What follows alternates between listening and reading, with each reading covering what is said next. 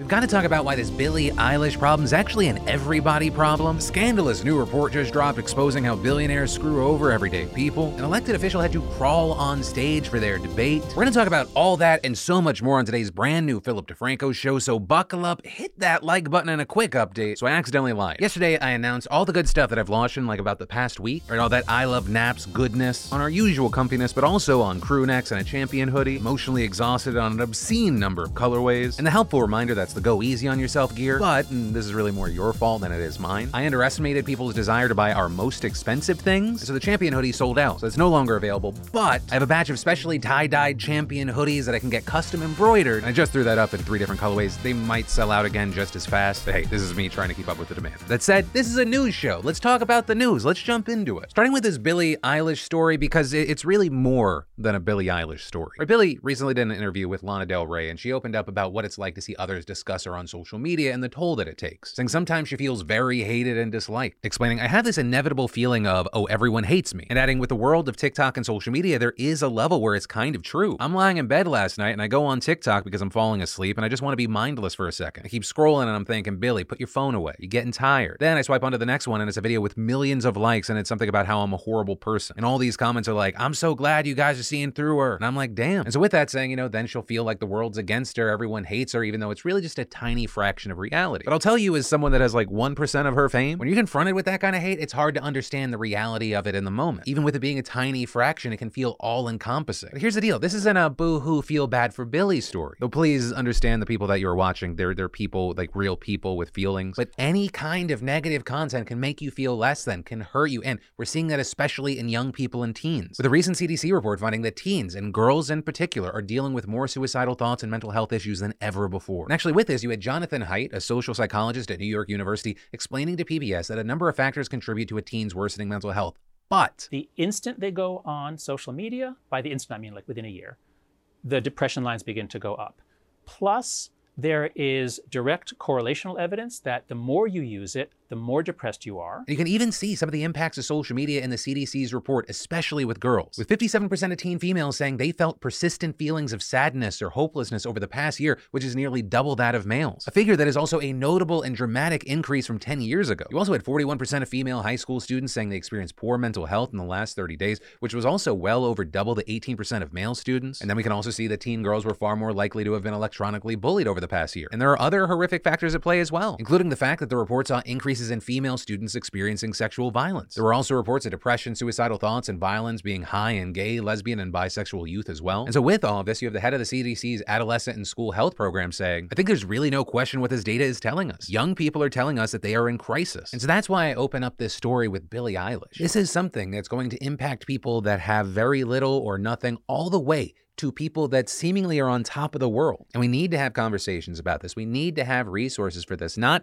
for any one group, but for the growing reality that things are getting worse and they will continue to get worse if we don't try to remedy the situation. Which is also why, whether you're in high school, college, you're a parent, you got a job, you're a whatever, I'd love to know your thoughts around the situation, stories with this situation, because what we're talking about is the data and what you have is an actual lived experience. And then, it's no secret that America's prison system sucks, but they're nothing compared to the county jails. Or some of the worst conditions behind bars in the US are at the local level where you have money and oversight lacking. And in some places like Harris County, the FBI has taken notice, with them announcing this week that they were launching a civil rights investigation into the deaths of Jakari Simmons and Jacoby Pillow. Simmons died in 2021 and Pillow died just last month. The FBI also adding that these investigations will be fair, thorough, and impartial, and will proceed independently of any state investigations involving incidents at the jail. Because the key thing here is it's not like investigations have not been done. An internal investigation found that multiple policy violations occurred that led to Simmons' death, and Pillow was found unresponsive in his cell and a cause of death has not been publicly made. But for many, multiple policy violations, that's not enough, especially as inmates keep dying. In fact, county records show that at least 21 inmates have died in the jail in 2021, and then 28 in 2022. And just a month and a half into 2023, 4 are dead. And at least on the surface, Harris County Sheriff Ed Gonzalez supports the investigation, saying in a statement, I look forward to learning the FBI's findings because we must all know the full truth if we are to improve our operation and make the jail as safe as possible for everyone entrusted entrusted in our care. Now, while Harris County might be the current poster child for poor jail conditions in the United States, it is hardly the only one. Because while Harris County is getting scrutiny, there's also this story out of Alabama that's horrifying. There, you had 33-year-old Anthony Mitchell dying of hypothermia while in custody. And it's such a weird way for someone to die in jail that the physician who tried to treat him said, "I'm not sure what circumstances the patient was held in incarceration, but it is difficult to understand a rectal temperature of 72 degrees Fahrenheit while someone is incarcerated in jail." And adding, the cause of his hypothermia is not clear. It is possible he had an underlying medical condition resulting in hypothermia. Do not know if he could have been exposed to a cold environment. But closing, I do believe the hypothermia was the ultimate cause of his death. But some of that mystery is being figured out after Mitchell's family filed a lawsuit against jail officials and workers, with it being alleged that Mitchell was actually thrown naked into a walk-in food freezer as punishment for giving the officers a hard time. Now, normally you can just get out of those freezers, but reportedly Mitchell was strapped to a restraining chair to keep him in place. And after hours there, they finally got him out and he was obviously unresponsive, with them then reportedly dragging him naked throughout the jail before putting him in a patrol vehicle and driving him to the hospital. And at no point was an ambulance called. And the family apparently only knows so many of these details because a hero officer at the jail recorded the security footage on her phone and handed it to the family. And this is a story that should matter in general, but one that also especially matters with the United States because we imprison more of our population than any other country in the world. And then, when it comes to homophobia, I think that a lot of people are like, oh yeah, we as a country have moved past that. But one, not as much as you would expect. But also two, it's important to realize that when homophobia or bigotry of any nature is part of the government institutions, it can have long-lasting impacts that you normally wouldn't think about. And there are a number of examples, but the specific reason I'm talking about this today is because of the policy, don't ask, don't tell. Or because you may not realize this, but for most of the country's existence, gay people have actually been barred from military service. But then, in 1993, President Bill Clinton changed that, but on one condition. Commanding officers do not ask anyone if they are gay, and service members do not tell anyone if they are gay. Hence, don't ask, don't tell. But from that point forward, the military basically turned into the Salem witch trials, with gay service members trying to hide their identities and everyone else rabidly sniffing them out. Or as one veteran describes the paranoia, if you put your hand on your hip, if you sit with your legs crossed, it was always the witch hunt was always around no matter what during those times in the military. And then when someone was suspected of being gay, they were discharged, often dishonorably, which as this vet explains was soul-crushing. Did it change your sense of self? Yes, I'm less than. Less than? Yeah. I'm less than honorable. But arguably worse was the legal stain that it put on them, because now they couldn't access military benefits like VA loans, tuition assistance, healthcare, and some federal jobs. With an estimated 14,000 service members who just wanted to serve their country getting discharged under Don't Ask, Don't Tell by the time it was repealed in 2011. And horribly, only around 1,200 of those people have had their dishonorable discharge updated, meaning so many more are just suffering this lingering injustice. And for many of those still barred from benefits, they say it's just too hard to navigate the bureaucracy, or they just haven't even bothered trying. And on the other side of this, you have the Pentagon saying they've made an effort to reach out to affected veterans, but they also admit there's still a lot of work to do. And then, if you've been getting crushed in the markets like pretty much everyone over the past year or two, you're gonna be happy to hear that Treasury yields are currently surging. Right now, you can actually gain a 5% yield on your cash when you purchase government-backed Treasury bills. That's a higher yield than a typical high-yield savings account. And unlike a traditional savings account, the yield you get with Treasury bills is a fixed rate, so you always know the rate you'll get when you purchase. Now, historically, the problem is that buying U.S. Treasuries is super complicated, but luckily, that brings us to the sponsor of today's show, Public.com, an investing platform where you can buy, hold, and sell thousands of assets like stocks, ETFs, crypto, fine art, and collectibles. Because Public has just launched Treasury accounts, a shiny new way for you to access the 5% yield of U.S. Treasuries directly on your phone with the flexibility of a bank account. No minimum hold periods or settlement delays, and because it's government-backed Treasury bills that we're talking about, it's an incredibly safe place to park your cash. So go to public.com/DeFranco to start getting a 5% yield on your cash, which again is way more than a run-of-the-mill savings account and even higher than a high-yield savings account. And then a Denver councilman was forced to crawl on stage for a debate or lose over $100,000 in campaign funding. So Chris Hines is the council member in question, and the debate was on Monday for the District 10 council seat. And everything was going just fine until Hines realized that the venue didn't have a ramp for him to get on stage. And Hines couldn't just say, oh well, no accessibility, because $125,000 in campaign financing was on the line, and if he didn't debate, he'd have to forfeit it. And so Hines was forced to crawl onto the stage in front of dozens of people, and later telling the Denver Post, it was a choice between my campaign's viability or my dignity. And to make an embarrassing matter even worse, the event was delayed during the process of Hines getting on stage. And then the event staff couldn't even get Hines' electric wheelchair up there, so they decided to just move the debate to the floor in front of the stage, which, side note,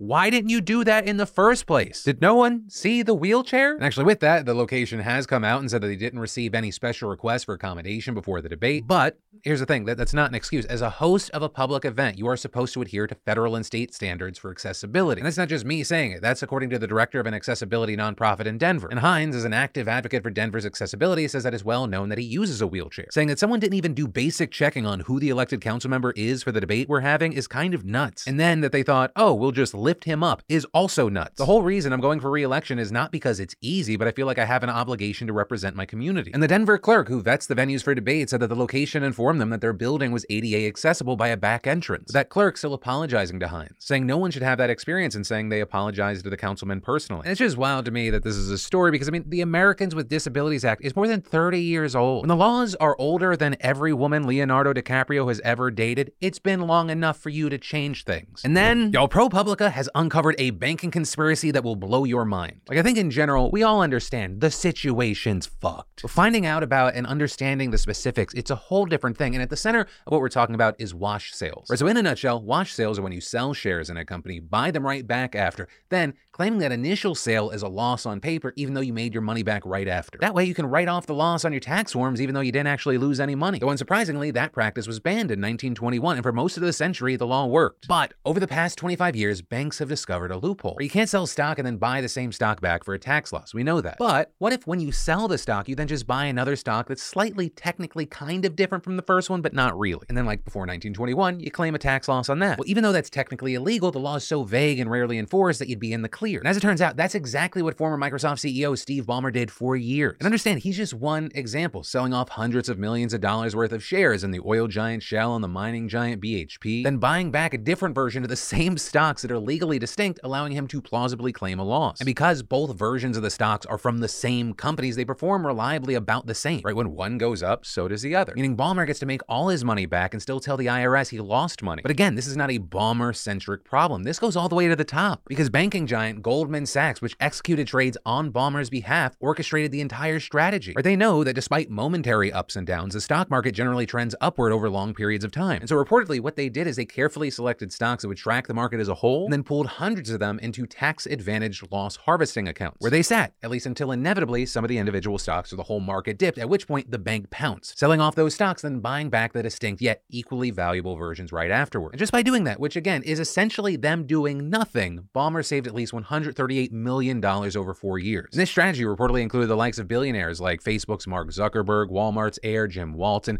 WhatsApp's co-founder Brian Acton, and Goldman's far from the only bank doing this, right? This scheme is actually commonplace across the financial industry, leading to billions of dollars that should have paid for your healthcare, education, and public services staying in the pockets of billionaires instead. Meanwhile, most ordinary people only have investments in tax-protected retirement funds, so they, and probably you, are locked out of the room where the big money's being made. So with this, one of the questions is, how did all of this happen over the past couple of decades? And there we actually saw ProPublica blaming it on several things, such as better computers, new financial products, and cheaper trading costs, among other changes which made this loophole feasible, which is also why some argue that we need a wash sales ban for the 21st century. And if at this point you're still like, Phil, I don't know what the fuck was happening, I don't understand. That's kind of the point. They don't want regular people being fucking aware of this. But at the end of the day, all you really need to know with this story is rich people no pay taxes, poor people yes pay taxes. And if we want this to change, one, we need more people to be aware of what's happening. And two, we have to apply pressure or get new politicians elected who aren't just going to take money from these people because money moves everything. And that's where today's show ends. Thank you for being subscribed to these daily dives in the news. If you missed yesterday's show, I got you here. If you want to check out a brand new international shorts, I got you here. But as always, my name's Philip DeFranco. You've just been filled in. I love yo faces, and I'll see you Sunday.